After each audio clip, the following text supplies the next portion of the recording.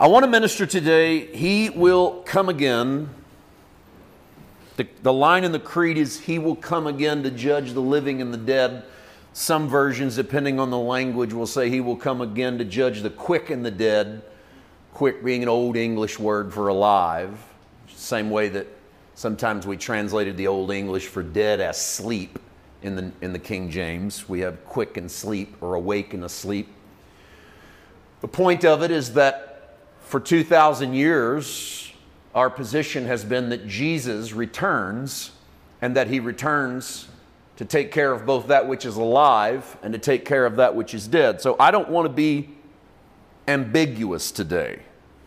This is the kind of message that's very difficult to teach on one Sunday morning, because at its heartbeat, it's eschatological. Eschatology is study of end times or last days events.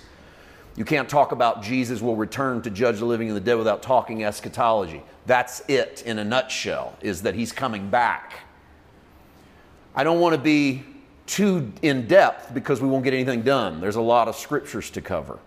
But I don't want to be coy. I don't want to dance around this very important line.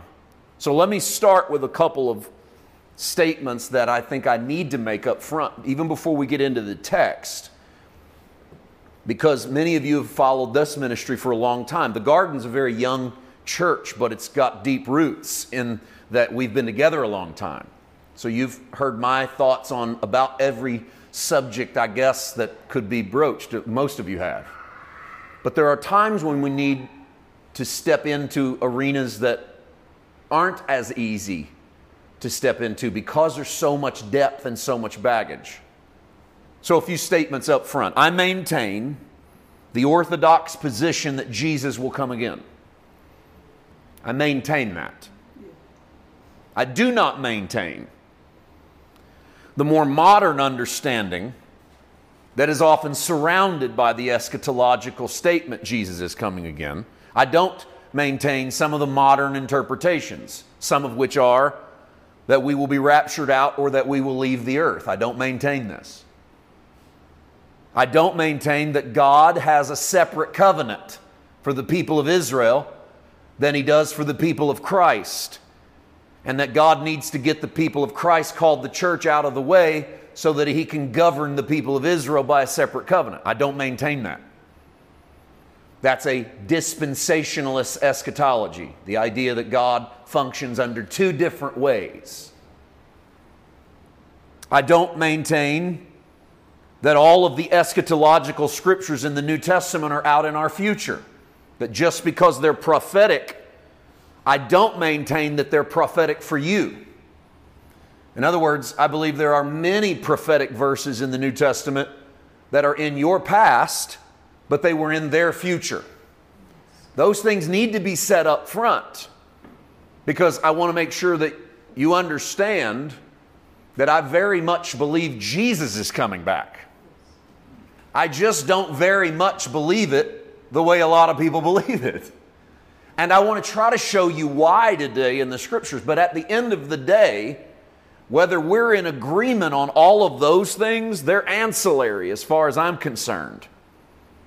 If you believe that there's going to be a rapture that will take the church out, that God will deal with the earth through a different covenant than He's dealing with the one with the church, and that all of the scriptures in the New Testament are out in your future, we'll still be okay with each other.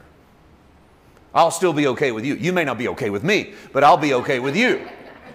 I get along with a lot of people that believe all of those things, because we believe in Christ, that He died for our sins, that He resurrected from the dead, and we actually land on this commonality. Jesus is coming again. All the other stuff, maybe we don't land on the same footing, but we land on Jesus is coming again. Here's the thing, regardless of whether you believe all of those things or you believe something I might say, none of us have been to the future. None of us have seen Jesus coming again. So all we really have is what we see in the text and what we understand has happened in the historical past that can be traced. And we can rest in this assurance that Jesus Christ is the same yesterday, today, and forever. and that the Jesus that comes again must look like the Jesus that left. And so if the Jesus you have coming back doesn't act like the Jesus that left, that ought to be a red flag to your theology. So if your theology has a different Jesus arriving than the one that went away, then we probably will have some disagreements as to what it will look like when Jesus comes back. Because I maintain a Jesus that hasn't changed in 2,000 years. He's the same Jesus that departed, is the same Jesus that arrives. So I gave you a few things I don't adhere to. Let me give you a few things I do adhere to. And again, if we don't adhere to the same things, okay. We believe Jesus is coming again. Yeah. But I adhere to apokatastasis, a Greek word I've preached to you before. In fact, many times to you before, that Peter uses when he says that the time is coming that will bring Christ and the restoration of all things. Restoration of all things is from the Greek word apokatastasis. And it is literally the moment when Jesus restores everything back to the Father. I believe that day is coming. This is why I anticipate Jesus is coming. Because we need an apokatastasis. We need a complete renewal of all things.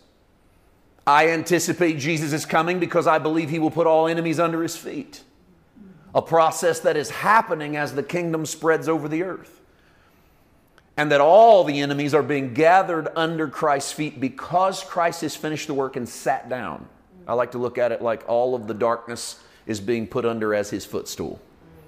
That Jesus' feet are being raised over the centuries as all of the darkness comes beneath Jesus. And I believe that death will be no more.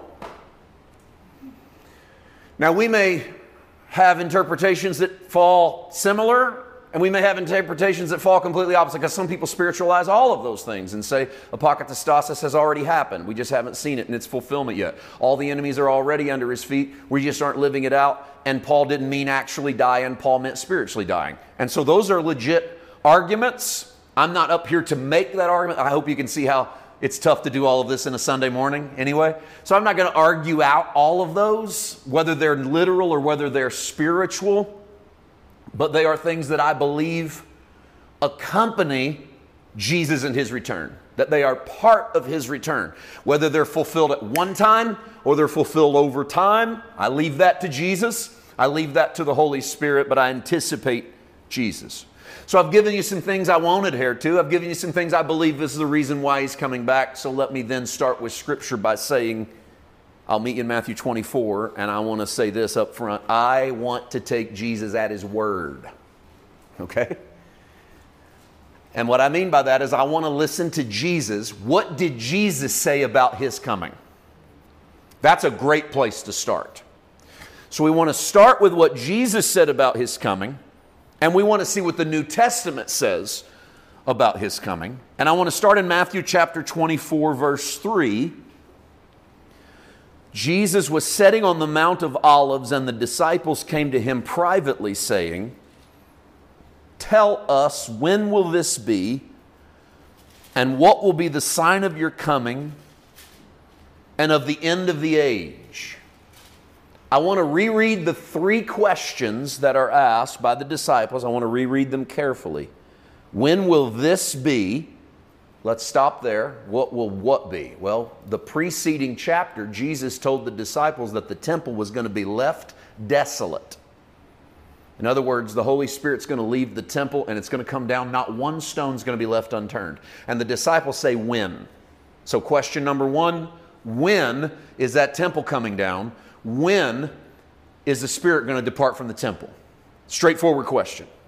Question number two, what will the sign of your coming? Question number three, what will be the end of the age? Let's deal with number two. What will be the sign of your coming? Not when are you coming back?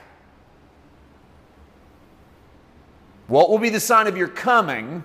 Not when are you coming back? I know I said it twice. I didn't forget that I said it the first time. I said it twice because I want you to realize that a lot of what we are saying is us adding into the text what isn't there. So the disciples say, when are you showing up? Now that seems like a silly question to us because He's sitting right there. What do you mean, when are you coming? So that's why, because we didn't understand what they were asking, we think they're saying, when are you coming back? But what they're actually asking is, when are you coming out? When's your coming out party? As king. We've been following you for 3 years. When are you going to show up? When are you going to do what we thought you were going to do? When are you going to bring the kingdom? Here's what they really want to ask. We know this because how Peter acts with that sword business. Here's what they're really asking. When are we killing Caesar? That's what we signed up for. This is a revolution, baby. When is this going to happen? And then they top it off with a third question. What's the end of the age? Now, if your Bible says what's the end of the world, I want to let you know that you've been misled by translation. Because the end of the world would be the Greek word, what's the end of the cosmos? But they don't say what's the end of the cosmos. They say what's the end of the eon? What's the end of the age? They're not asking when's the world coming to an end. They're asking when's the age coming to an end. What age? The age of the temple. That's what got this whole conversation started. This temple's coming down. The Holy Spirit's going to leave it. Hey, Jesus, when's that going to happen? Oh, and by the way, when are you going to show up? And what's the end of this whole age? And Matthew chapter 24 is Jesus answering that question. Don't ever forget that when you read Matthew 24. The reason I'm bringing this up is a lot of eschatology scriptures that are getting bandied about Jesus coming back are quotes from Matthew 24. And Jesus is answering 3 direct questions. When's this going to happen? When are you going to show up? And when's this whole thing coming to an end? This whole thing, not the earth. When's this whole thing? They look around. When's this coming to an end? And Jesus answers it throughout Matthew chapter 24. And one of the things he says is in verse 30. There's no way we have time to preach Matthew 24. But I do want to show you a couple. In verse 30, he says, there'll be a sign of the Son of Man that will appear in heaven, and all the tribes of the earth will mourn, and they will see the Son of Man coming on the clouds of heaven with power and great glory. A scripture that's caused many people to believe that Jesus will come back riding on a cloud, and everybody in the world will see him when he comes down to earth and then takes the church out. But Jesus is quoting prophetic imagery from the book of Daniel. And in the book of Daniel, the Bible says that the Son of Man shall ride on the clouds and stand in front of the Ancient of Days. And the Ancient of Days will hand unto him a kingdom that shall have no end. And Jesus, by calling himself the Son of Man riding the clouds, is putting himself in as the prophetic figure of the book of Daniel, saying that I am going to be given the entirety of the kingdom from my Father, and I'm going to gather people unto myself when I do that. Jesus uses the phrase gather, and later in the chapter he uses the phrase taken. Gather is what happens when Jesus stands outside of Jerusalem and says, Jerusalem, oh Jerusalem, how often that I wanted to gather you together as a hen gathers her chicks, but you wouldn't let me. Because gathering is what God does to people that he loves. You know what we just did this week in Thanksgiving? We gathered together. People came in and gathered together. No one was taken this weekend. Gather's good, taken's bad. Matthew 24 goes on to say 2 people will be working in the field. 1 will be taken, the other will be left. 2 will be grinding at the mill. 1 will be taken, the other will be left. 2 people will be sleeping in the same bed. 1 will be taken, the other will be left. You've probably heard that as a rapture verse. Yes. God doesn't take, God gathers. So in Matthew 24, Jesus is warning people the enemy is going to come in and destroy this city of Jerusalem. It's going to be compassed about with armies.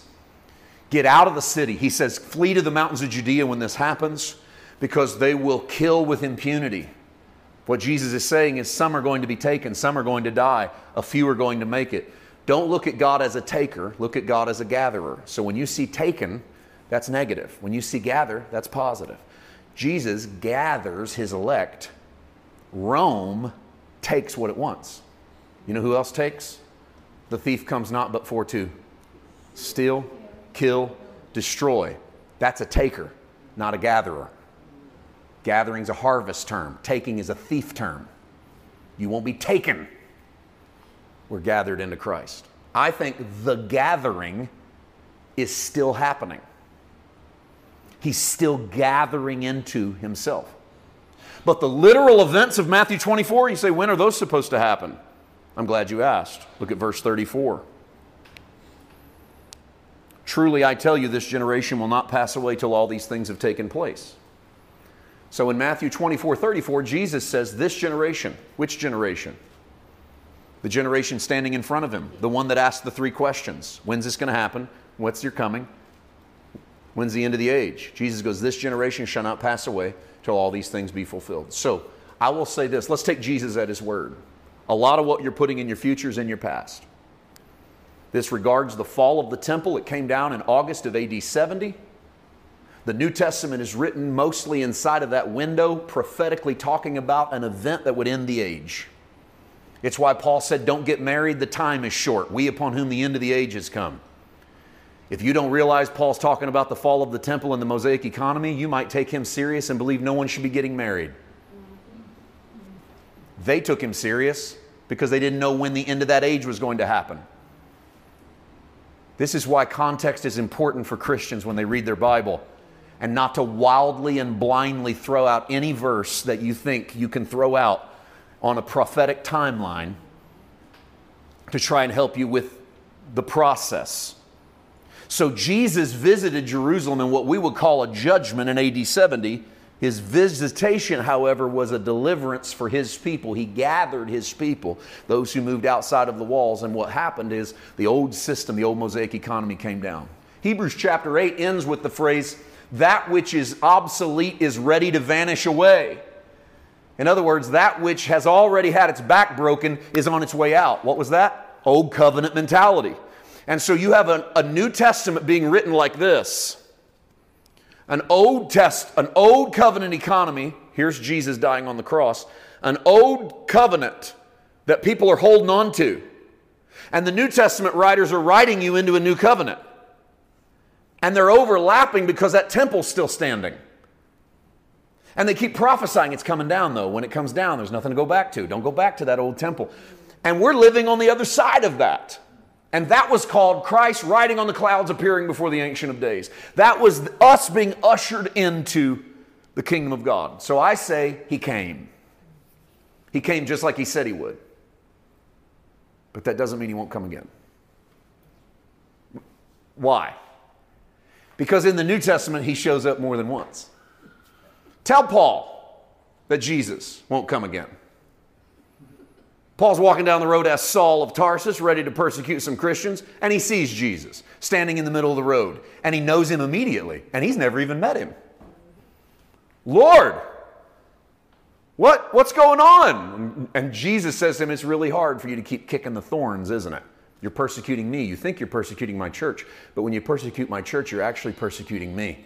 And Paul goes blind to his old self so that he can have his eyes restored to his new self. Tell Paul Jesus wasn't going to make appearances. And so there has been a steady coming of Christ in Revelation in your heart ever since. But there will be a consummation, a coming for all time in our future. And how do we know? Well, let's stop with some stuff, first of all. Let's stop with timelining it. I think one of the disasters that happened in the 20th century to eschatology was timelines. Charts.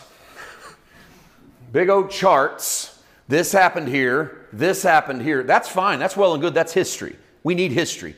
History lets us use the phrase, we've been down this road before. If we don't have history, we can never say we've been down this road before. We need that. Because if you have ever went down a road before, it tells you how to go down the next road, maybe. Okay? We need history. History charts are great. This happened, then this happened, then this happened. Future charts are trouble.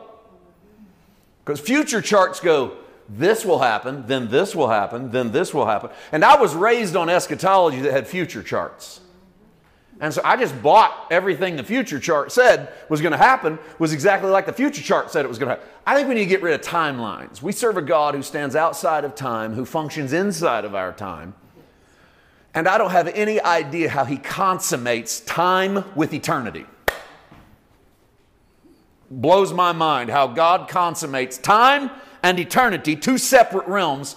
How, in the end, he brings those together. It's beyond my pay grade, man. I don't think you can put that on a timeline. I don't know how he does it. I'm not even sure why he does it. But he's God, and I'm okay with an apokatastasis, a total restoration of all things. I'm okay with it being in the hands of the same Jesus that left. Because that Jesus has risen from the dead. That Jesus has conquered death. That Jesus is the same yesterday, today, and forever. And so I'm okay with that being in his hands. So let's get rid of timelines, and let's get rid of reading the book of Revelation as a book of literal events anticipating out in our future. The book of Revelation tells you in the first 3 verses that it's a book of signs about Jesus. So start to read it as a book of signs, not literal events, and start to read it as an unveiling of Christ across time. Start to read it as a warning to Israel about falling in love with empire.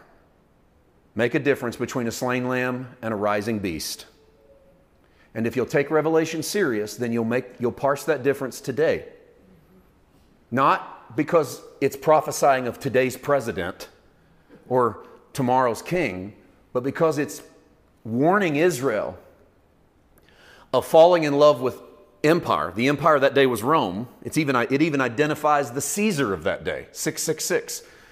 666 was the Greek numerical name of Caesar Nero.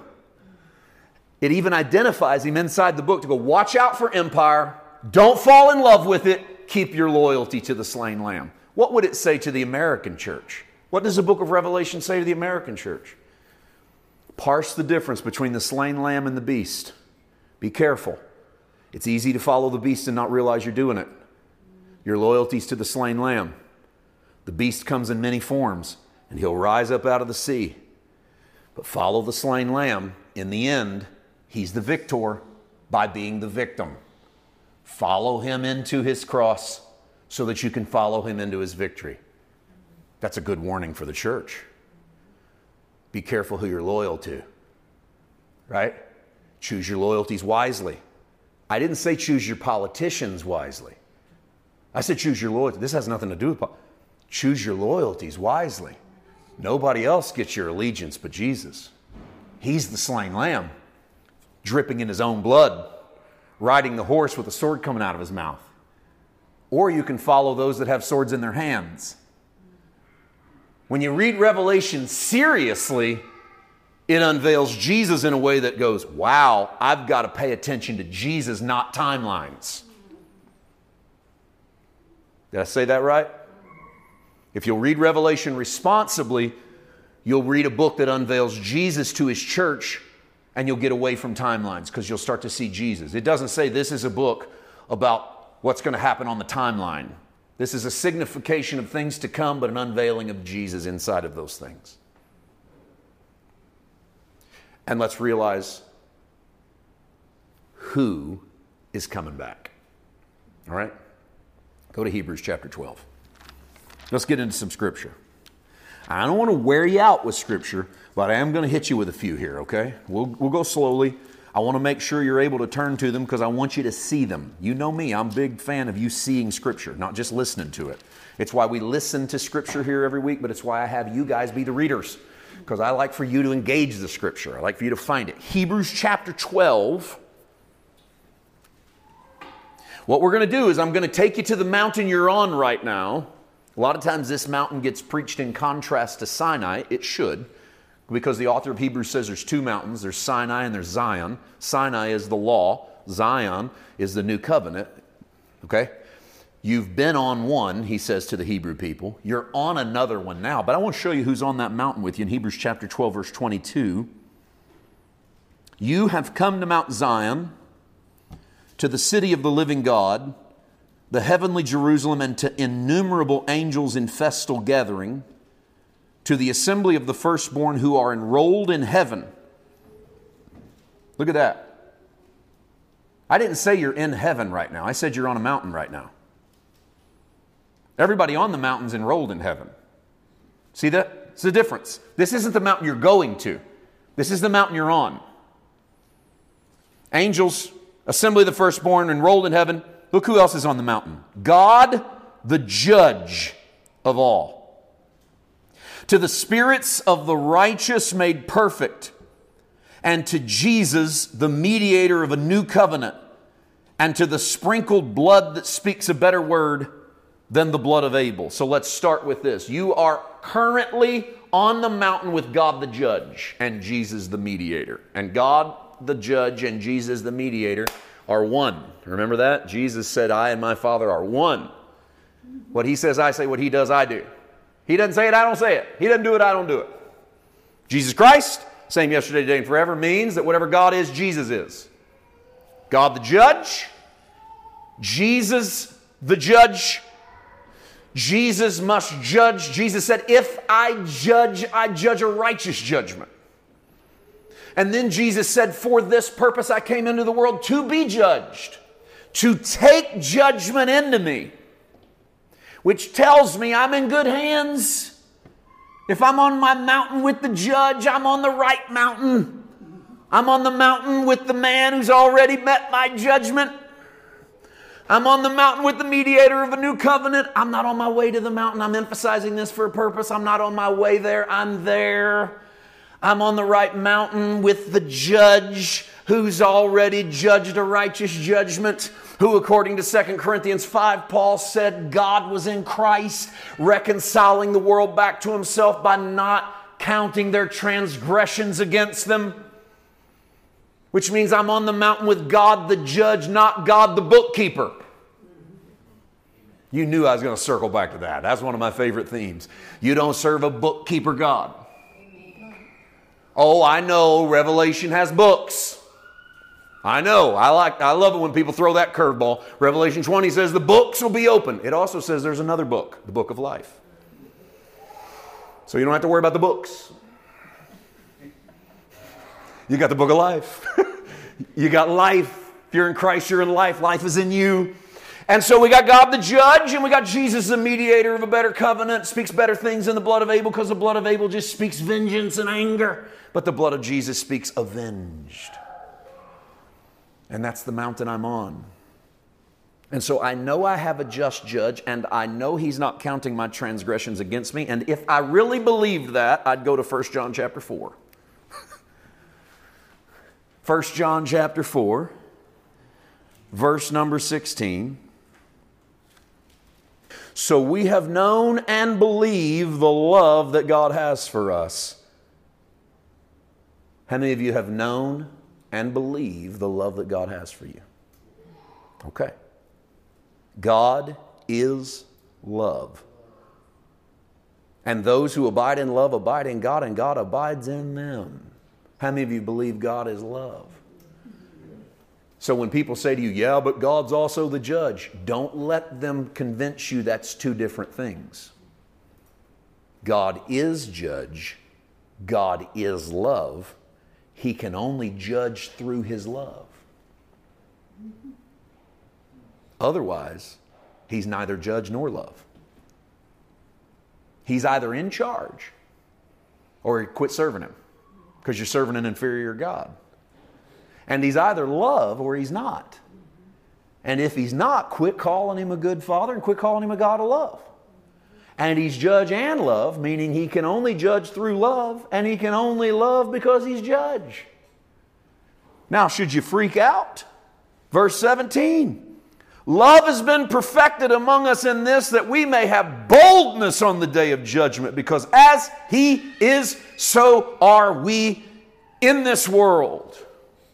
There's no fear in love, but perfect love casts out fear, because fear has to do with punishment. If your scripture says torment, I got a better word for you, closer to the Greek, punishment.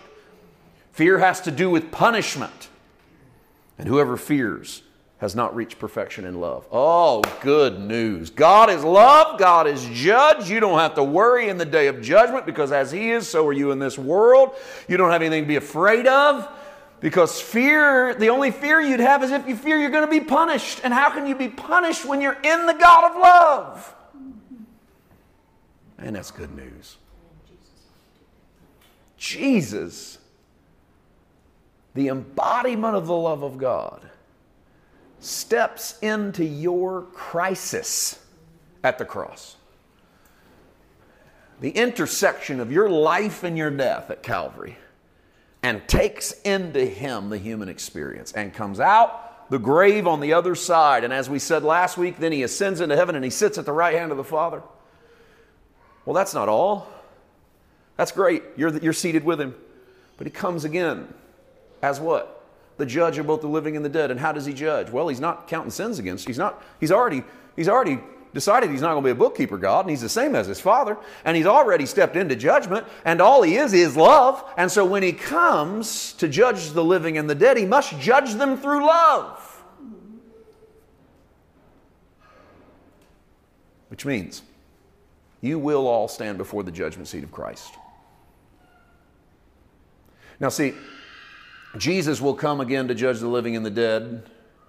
I don't know what that looks like or how it will happen. I just know that based upon Jesus' own prayer, he's not going to take us anywhere. He's going to come and join us, because in the Gospel of John chapter 17, he said, Father, I do not pray that you take my disciples out of the world. I pray that you take them through it. Jesus hasn't changed his prayer. So he's not waiting to get you out of a hellhole. He's stepping into the hellhole with you. And he's progressing his kingdom like yeast in bread. Jesus said the kingdom is like a woman that plants yeast into 3 measures of meal, and it slowly takes over. Jesus planted the kingdom at the cross. Does Jesus win? Yes. Then quit saying the world's going to hell in a handbasket. Because what you're actually saying is that Jesus didn't win. Stop it. The world's not going to hell in a handbasket. The world's not going to hell at all. The world is in some hell. But the kingdom's already been planted. The roots of the resurrection are taking deep root. Christ the victor wins. And he doesn't have to come and fry the world like a crispy critter to do it.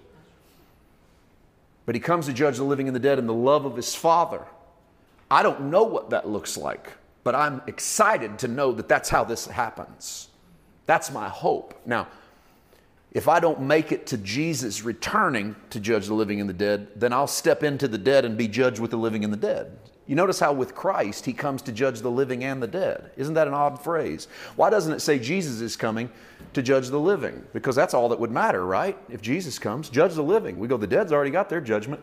But what the creed affirms is that he's coming to judge the living and the dead, because what that's saying is that in God's economy, he's judging it as a finished work. He's judging you living or dead. His justice.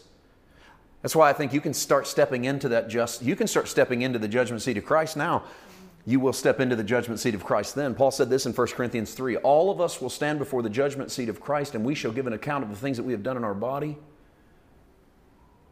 He also, that's in 2 Corinthians 5. In 1 Corinthians 3, he says, we are all building on a foundation that is Jesus Christ. Some of us building with gold, silver, and precious stones. Some of us building with wood, hay, and stubble.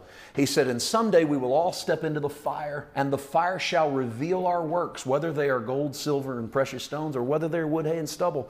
And those shall all be burned up that are wood, hay, and stubble, but he himself, his soul, shall be saved by the fire. Which says to me that Paul's revelation of how it goes down is every one of us meets Jesus. And we bring what we are to Jesus. And he puts it in the furnace of his Father's consuming fire. And I don't know what that looks like in time and eternity, but I trust that God is love, and I trust that God is judge, and I trust that Jesus looks just like his daddy. And I trust that if Shadrach, Meshach, and Abednego went into the fiery furnace and met the fourth man in the fire of the Son of God, then I'll meet the Son of God when I step into that furnace. Yes. And I have no idea what that looks like, and I have no idea how long that takes. That's a timing question. That's me trying to put a clock into eternity. It doesn't work that way. I don't know what that looks like, but I'm thankful. I'm thankful that it's Jesus I meet. Think about that. It's Jesus I get to meet. Amen. He of the nail-scarred hands that says, I've done this for you. Come here. And you know what? If I got to step into a furnace, if you go, you're going to hell. You know what? You might be right.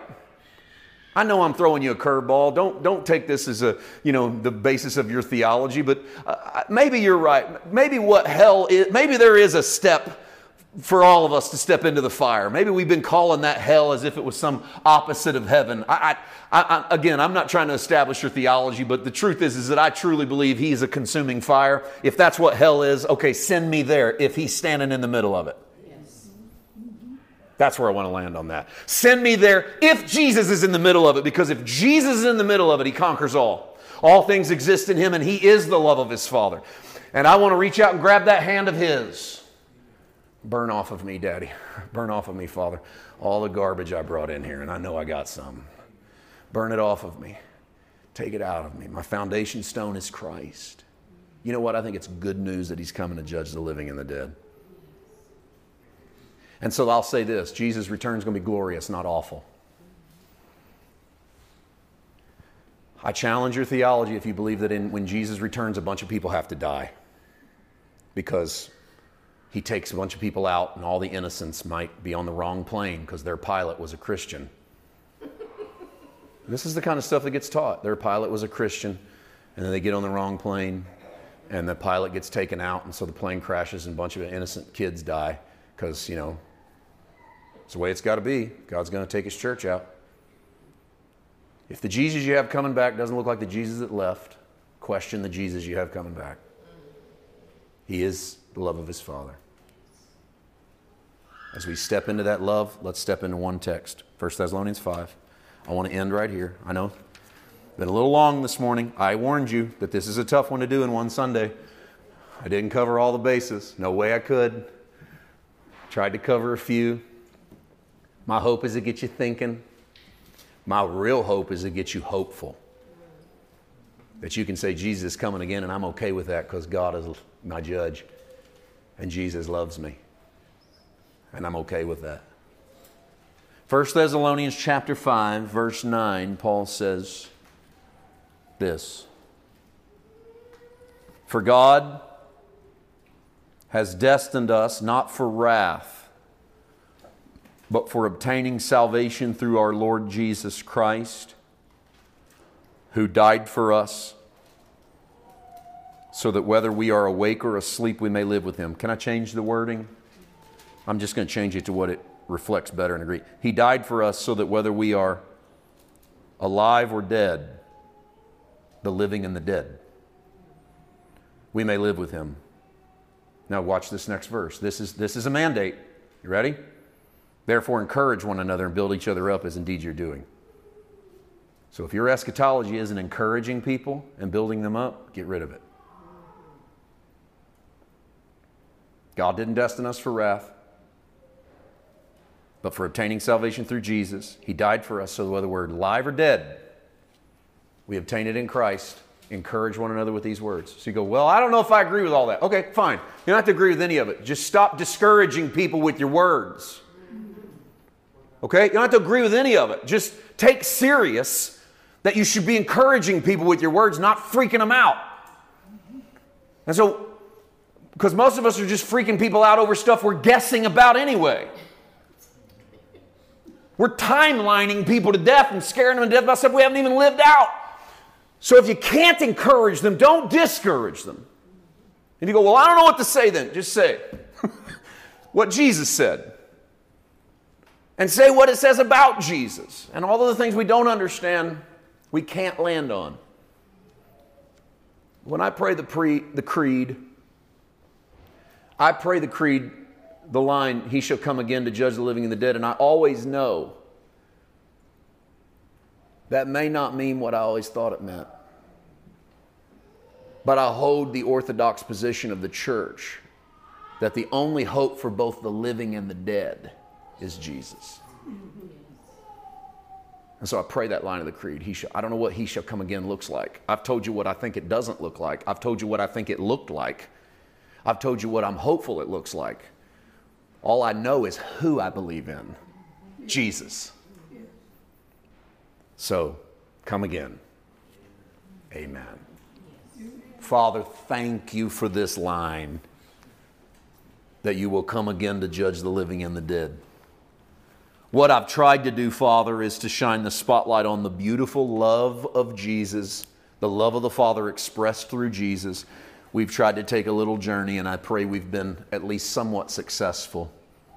And I pray that that success is not manifested in agreement, but that it's manifested and we encourage one another with the hope of a loving Jesus. Wherever we can't encourage because we don't understand it, God, at least help us to stop discouraging people. At least help us to recognize that sometimes the things we've given and attributed to the enemy or to this world, or that this must happen or that must happen, and sometimes, Father, all we're doing is showing how little we really believe that you are the just judge. Help us in that area. In Jesus' name we pray. Amen.